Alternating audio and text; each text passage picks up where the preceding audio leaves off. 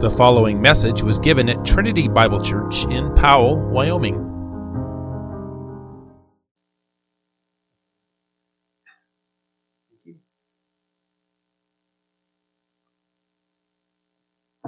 What is a rich history that we join with as we confess our faith together?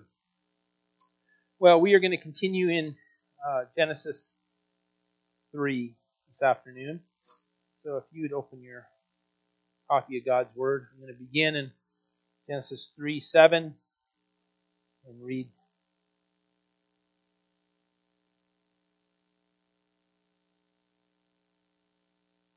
through 12.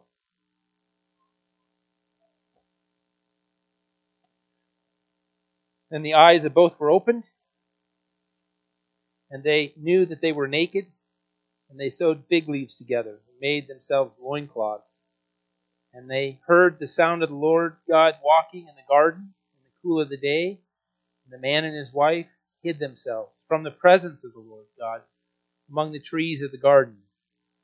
But the Lord God called to the man and said to him, "Where are you?" And he said, I heard the sound of you in the garden, and I was afraid because I was naked, and I hid myself. And he said, "Who told you that you were naked? Have you eaten of the tree in which I commanded you not to eat?" The man said, "The woman whom you gave to be with me, she gave me fruit of the tree, and I ate." Then the Lord God said to the woman, "What is this that you have done?" The woman said, "The serpent deceived me, and I ate." Let's pray. Father, we come this afternoon eager for your word to be ministered to us. We do, Lord, recognize a familiarity as we hear of this covering and hiding, accusing one another. These wicked responses where there was first love for one another, yet as sin entered, a brokenness. Lord, we're thankful that you did not leave us in that condition as rebels, broken, rejected, but through Christ have received us in. We praise you for that. We delight to learn more about you and your mercy to us. And may that be the case this afternoon. We pray in Jesus' name. Amen. We're beginning with verse 7. And they sewed fig leaves together and made for themselves loincloths. Our outline for this afternoon are leaves and robes. And the majority of the time we will spend talking about the leaves. The response, when we see sin entering in, was one of covering. Adam and Eve realized that they were naked and had an intense desire to cover. Covering is a natural response to shame. We don't want to be exposed. We feel unpresentable. We need to cover our nakedness in an attempt to keep you from seeing me. You must approve of me. But I know I am not righteous. There are things about me that would cause you to question, to draw back, to judge. And so I, through the works of my own hands, seek to make myself presentable before you. So Adam and Eve began producing work of their own hands to cover themselves. They grabbed what they could find and began covering. It's important to see who the audience was at this point. And I mentioned this morning, that God wasn't even in the picture yet when they began to cover.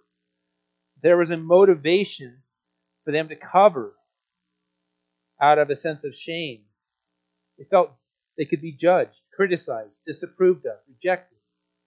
And all these are now possible human interactions. Once, where the only human interaction was one of love, there is a myriad of responses that could potentially be part of a human interaction. They thought, what can we do about what we have done? How can we regain a place of honor when we are feeling so much dishonor? I have to regain approval. What if you reject me? What if you judge me? What if you don't love me? What if I'm found wanting and can't measure up to your expectations? This simple act became the banner over all humanity. Unrighteousness and shame are naked shame. This is the final summation of all humanity at this time. They were naked, and they realized it, and they covered. This has now become the seed of almost all sin Almost every sin conceivable to man has sprung out of this particular seed. I fear being naked, outcast, and unclean. I have a deceitful passion in me to alleviate feelings of inadequacy and righteousness, not being approved of, being left out, being abandoned, being tainted, and dirty. My passions are no longer pure, and the largest defilement within my passions is this one to cover, this one motivated by shame. I demand to be approved of, accepted, respected, included, pure, clean, and loved. I see my own failure. I see you looking at me, and so I cover and hide. And that's exactly what we see happening. In verse 8, and they heard the sound of the Lord God walking in the garden in the cool of the day, and the man and his wife hid themselves from the presence of God among the trees of the garden. We first see them hiding from each other, but knowing that this is inadequate, especially in the presence of God, we see them now hiding from God. And I've actually used this passage over the years as one of the most ironic and funny passages in the entire Scripture. That Adam would be hiding from God, and God would actually come into the presence and then ask this question, Adam, where are you? And it just shows how ludicrous this seems. And I think God actually reiterates that by asking this very foolish question, a very ridiculous question, like, where are you, Adam? I don't know where you are. But we do see them hiding, and this is a new response. They realize their covering is not sufficient. They realize they're still vulnerable. They're naked. What they were trying to do between each other is now realize that it's inadequate, and they hide from each other. It's interesting, as they come, when asked why they were hiding, they pointed to their nakedness. Even though they had partially covered themselves with fig leaves, they still realized their primary condition was one of nakedness, especially before the eyes of God. And so they respond in verses 9 and 10. But the Lord God called to the man and said to him, where are you? And he said, I heard the sound of you in the garden, and I was afraid because I was naked, and I hid myself. This is one of the most tragic events in the entire history of creation. That once this beautiful relationship, this perfect, pure, peaceful relationship with God interacting with His creation, is now fundamentally broken, and man is hiding from God. What was created perfect, peaceful, and pure is now broken. And the delight of man was rejected for a fruit which brought deception, darkness, and death. The ones who know of the garden best, Adam and Eve, and the blessings of it, were now living out the consequences of rejecting them. It's interesting that hiding in this passage is more than just hiding from God, although that was their first response. Adam also attempted to hide his sin by exposing Eve. This completed the wicked response in verses 12 and 13. That Adam realized he was exposed, and he one last ditch effort to cover himself by exposing his wife. When the attention turned to Eve, she as well blame shifted and sought to expose Satan, none of them taking responsibility for their actions or the consequences of those actions. And now we have the fissure of unrighteousness from which springs the entirety of human sin, and it all began with shame. It is a legitimate question to ask, with every sin that we struggle with, how is it connected to shame? I don't think we have a good vantage of our own sin, the struggle of sin, the motivation for sin, and what it is profiting us unless we are asking the fundamental question, how is this sin connected to shame? Yet it is a question that we rarely ask. While sin has taken on a myriad of expressions, shame is a piece of all of it. I don't want you to see me, so I cover. I don't want God to see me, so I hide or escape. And I want to expose you, so I often act in a murderous way towards you. So we don't cover ourselves with fig leaves anymore. We are far more sophisticated than that. In fact, we've all done a fairly good job of covering ourselves today. In what ways, then, We have to ask this afternoon, do we cover ourselves? Covering from one another. How is it that we cover from one another? I want you to see me as righteous, and I want to hide my unrighteousness. So I will perform works of my hands to present myself back in good graces to cover my shame. And what does that look like? And again, I have brainstormed. I have a list of ideas, and I'm hoping, as I had one conversation after this morning, you don't resonate with a lot of it, but there's one you do resonate with. You say, this one here I think I need to consider more. The first way that we cover is through what I would call righteousness. And this is actually the overarching concept of all of this. I don't want you to see my sin, so I am going to do everything I can to cover it. As part of that process, I'm going to try to convince you of my righteousness. I'm going to blame shift. I'm going to alter the gaze and the tension away from me. I am not going to confess my sin. I'm not going to admit my fault. And if you come to me, I'm going to see it as criticism and condemnation. And I will probably rise up in defense of myself and anger towards you.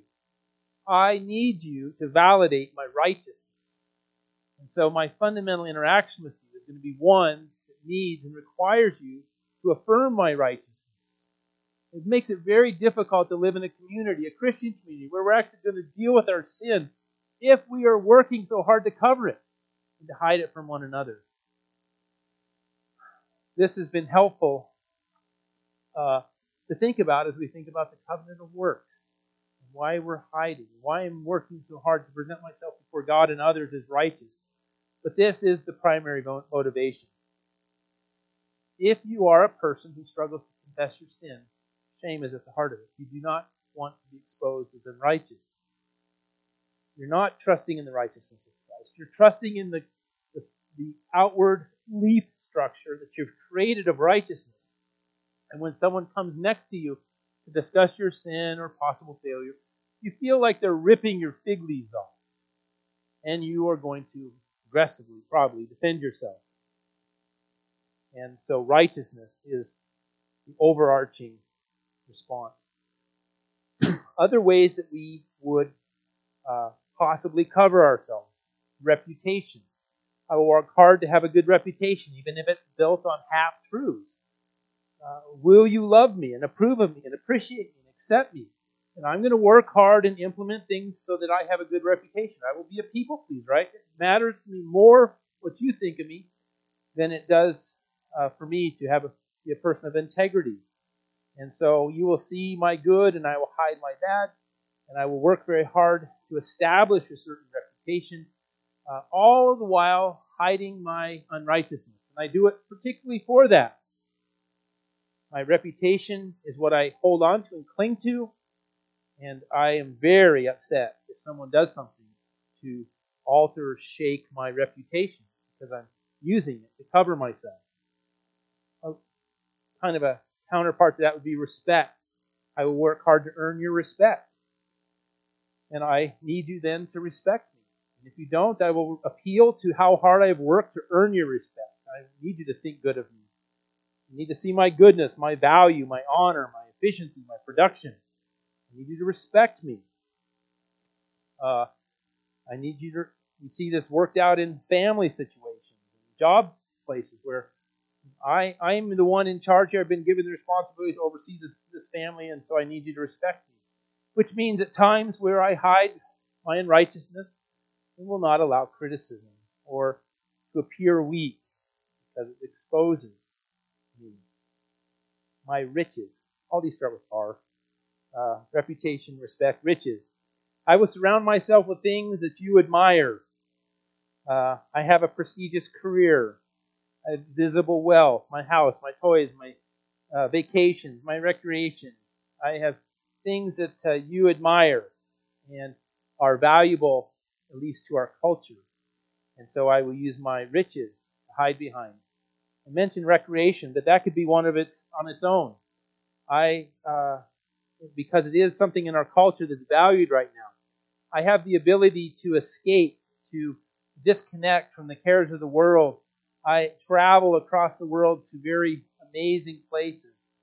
I tend to look for ways to amuse myself. And I post those things regularly. The last concert I've been to, all these wonderful things and experiences I've had.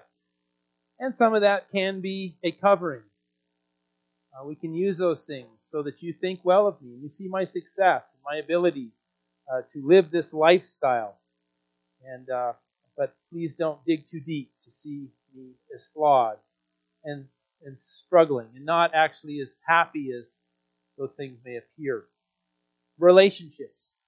I will have the perfect spouse, the perfect kids, the perfect family. Religious activities. I will be visibly righteous church member. I will read my Bible and talk about my reading plan. I will post my religious labors. I'll be present at everything, not for a heart for the Lord and really desiring to grow in love for Him, but because I want to be thought well of in my religious community, or I want to please God and believe that my religious activities contribute to that. My resume, my education, my experiences, my skill, my volunteer work, I will build that up and have a resume to really boast in, that I have great confidence in, because of it well portrays all the things that I have done. Royalty, I will boast in my lineage. I will boast in my positions and my leadership and the things that I've done, those that I lead, what I've accomplished. We tie back to what our families, the name of our family. That was some of my upbringing. I had a name that was familiar in Cody as part of the old Cody. And so when they heard my name, I could kind of connect to this lineage and all the land that it represented in things. Again, we can hide behind those things. Those are all things that we would do between each other. There's a sense, though, that I'm still seeking after your praise or your approval. Oftentimes, though, people try that for a period of time, or they come from a place where they know they're futile to even begin, and they really give up. They hope you don't see them. Or because you see them, they tend to look for a relief. Medication, substances. I want relief from the exams of your eyes, or the way I'm being evaluated. And I can't put fig leaves on anymore, so I'm going to hide or escape. We'll see more of this when we talk about unclean shame. But this relief. I think lots of things we can. This also connects with a release. Release. I feel the pain of this life, the difficulty, and I want to release from it. But these things can be strange things to us. We could put pornography in this category. I feel the pressure of these real relationships, but I want this relief, this feeling I get when I'm connected to these visual images. Same way as if I was using a drug or something to produce that same stimulus. I feel the pressure of performing and interacting, and the fear of being rejected by you takes me into a place where I won't be rejected. A cutting, even adrenaline junkie stuff. I think people can kind of plug into these places where they feel this overwhelming sense of achievement and accomplishment, and yet it's somewhat artificial and covers up some of their loneliness and difficulties they're having in the rest of their life. And they don't want people to see that. They want to be known for their feats more than the struggles that they have. We find people in affluent positions oftentimes using these things. Movie stars who have tried to impress you, that was empty. Tried to find relief, that was empty, and eventually ended up in suicide. The ultimate relief or release from these difficulties. We also see, as Adam did with Eve, the blame shift. And this has been very helpful for me as I deal with people in my office, a husband and wife who are in conflict. This is typically the way conflict happens, when it's pretty heavy conflict. Both people enter into a conversation. Again, shame is such a big part of this. They want to be righteous. They want to be the right party. They want to be the one that has the right answer, that has the right solution. So they're very, very interested in covering themselves and presenting themselves as righteous. So the good part of this discussion, right? I have the right answer. You've offended me. And so they're covering themselves. And they're trying to communicate, no, that's not what I said. That's not what I meant. You misunderstood me. I'm more righteous than that. I'm more righteous than that. I'm way more righteous than that, is what they're really saying to me.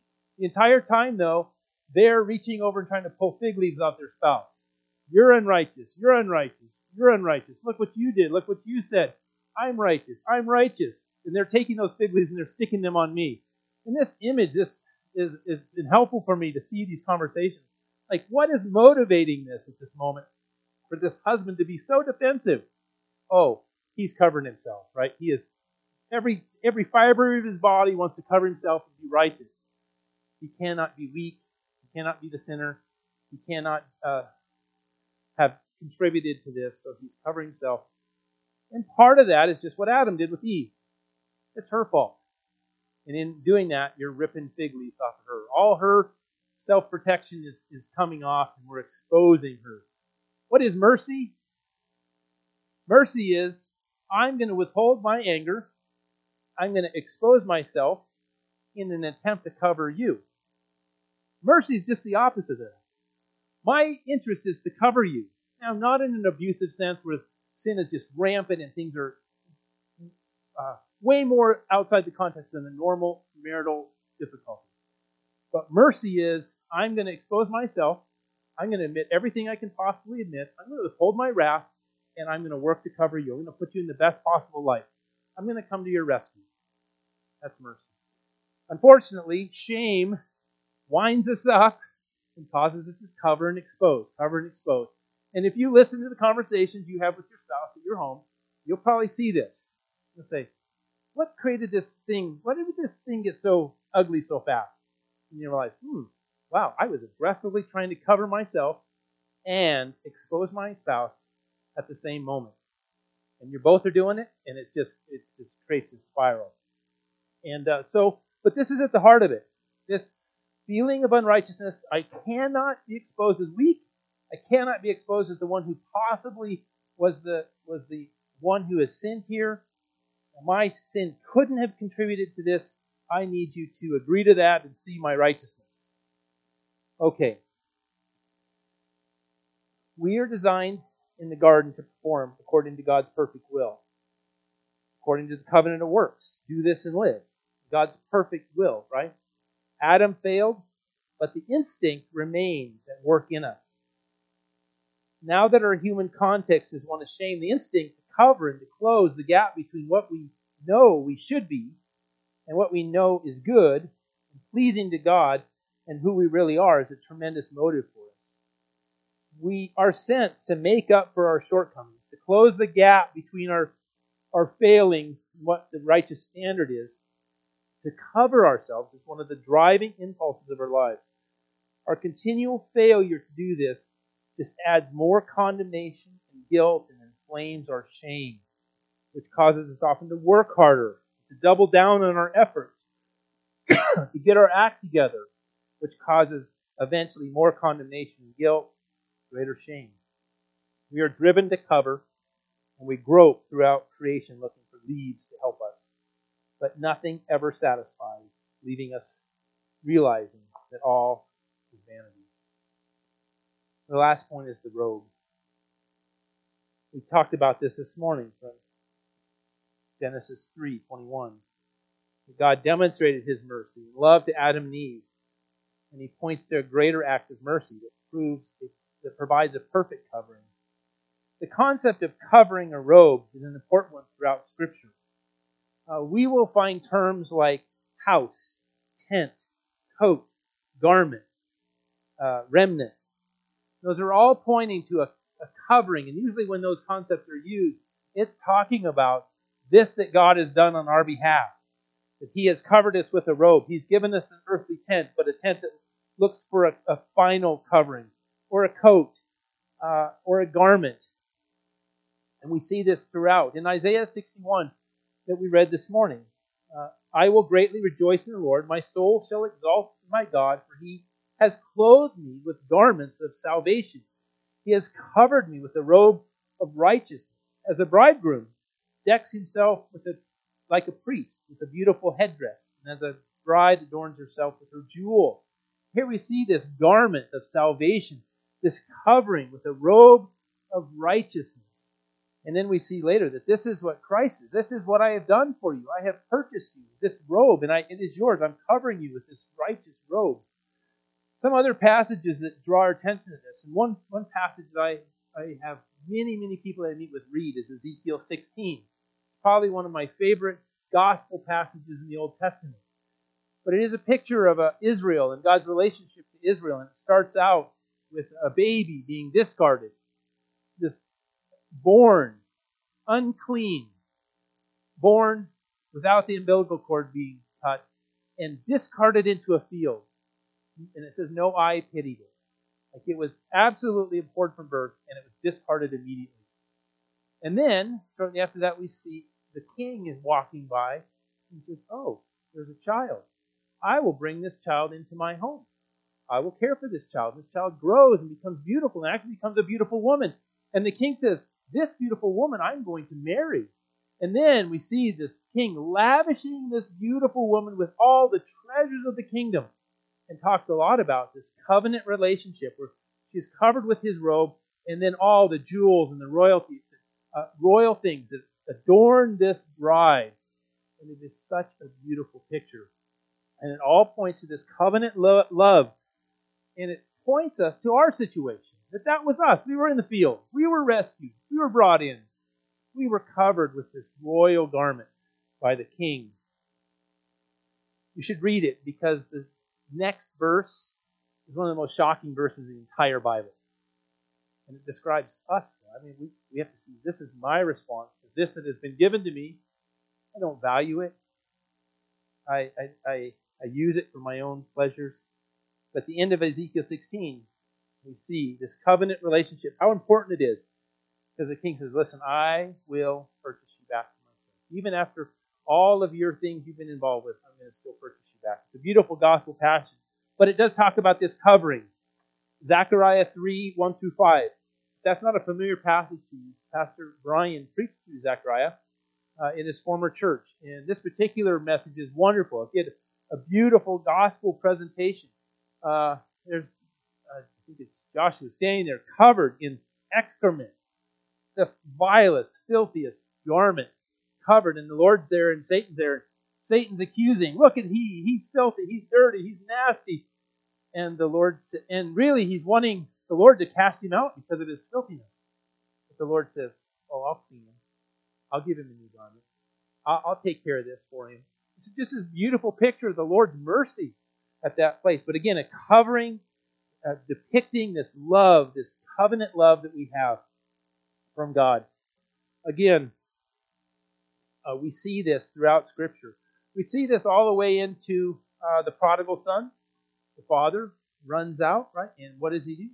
He takes his robe and he covers his son with it. All the way into Revelation, where we see these pure white garments covered, and the sign of purity, sign of this relationship.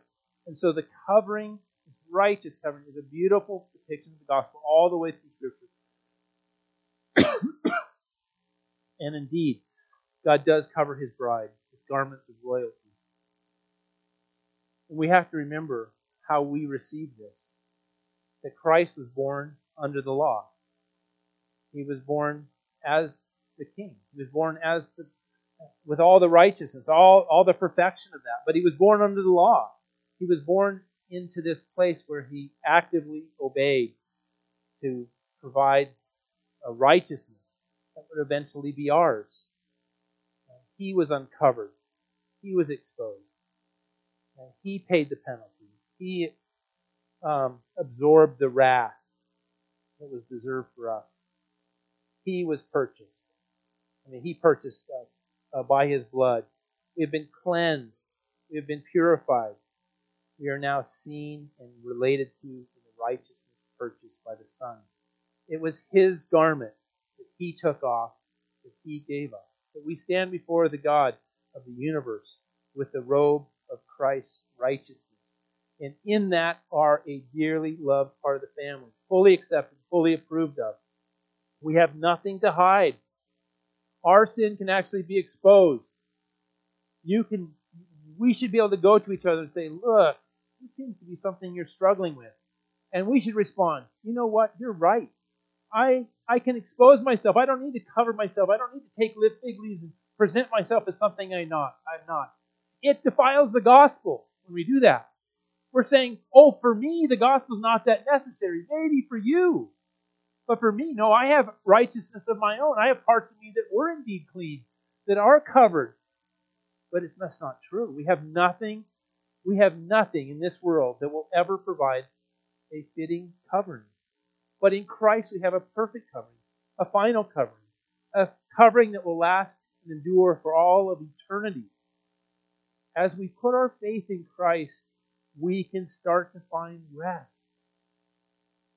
I don't need you to approve of me because God fully approves of me in Christ. I don't need you to accept me. I can even be rejected by you. Why? Because I have been fully accepted and approved of by Christ. I don't need my husband, my wife, my children, my church, my workplace to approve and validate me and praise me. I have all of that perfectly before God in Christ. And the more we dwell on that, the more that becomes our identity. Oh, the freer we are to just love people. To just give ourselves. Really, we go back to the orientation in the garden where I'm free, fully free to just love you. I don't need anything from you. And you don't even have to receive it well. That's the litmus test. I often talk about love, and I draw a diagram between two people. And I say, oh, so you are telling me you love your spouse, and you have done this for your spouse, and it's not received well. They didn't appreciate it. And that comes back to you, and you're upset about it. And I said, see, it really wasn't love for them at all. It was love for you. You wanted them to appreciate you because of your efforts, and when they didn't, you got upset. Oh, this is all about you loving you. You're still covering yourself. You still want approval and appreciation and validation.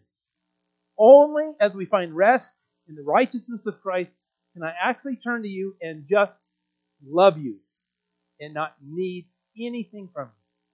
I can just give. Just like in the garden. This pure, other, directional love. And that's what we're called to. But we can only find it as we find rest in the righteousness of Christ. Father, help us. Oh, we are so bound to this flesh and the circumstances of this life. They still impact us to such a great degree.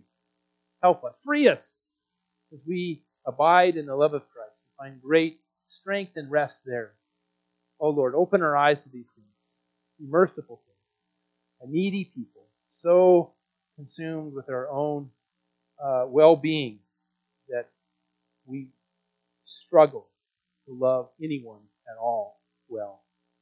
Lord, may you continue to do a work in us, that we would be lovers of you, fully approved of, and able to love one another well.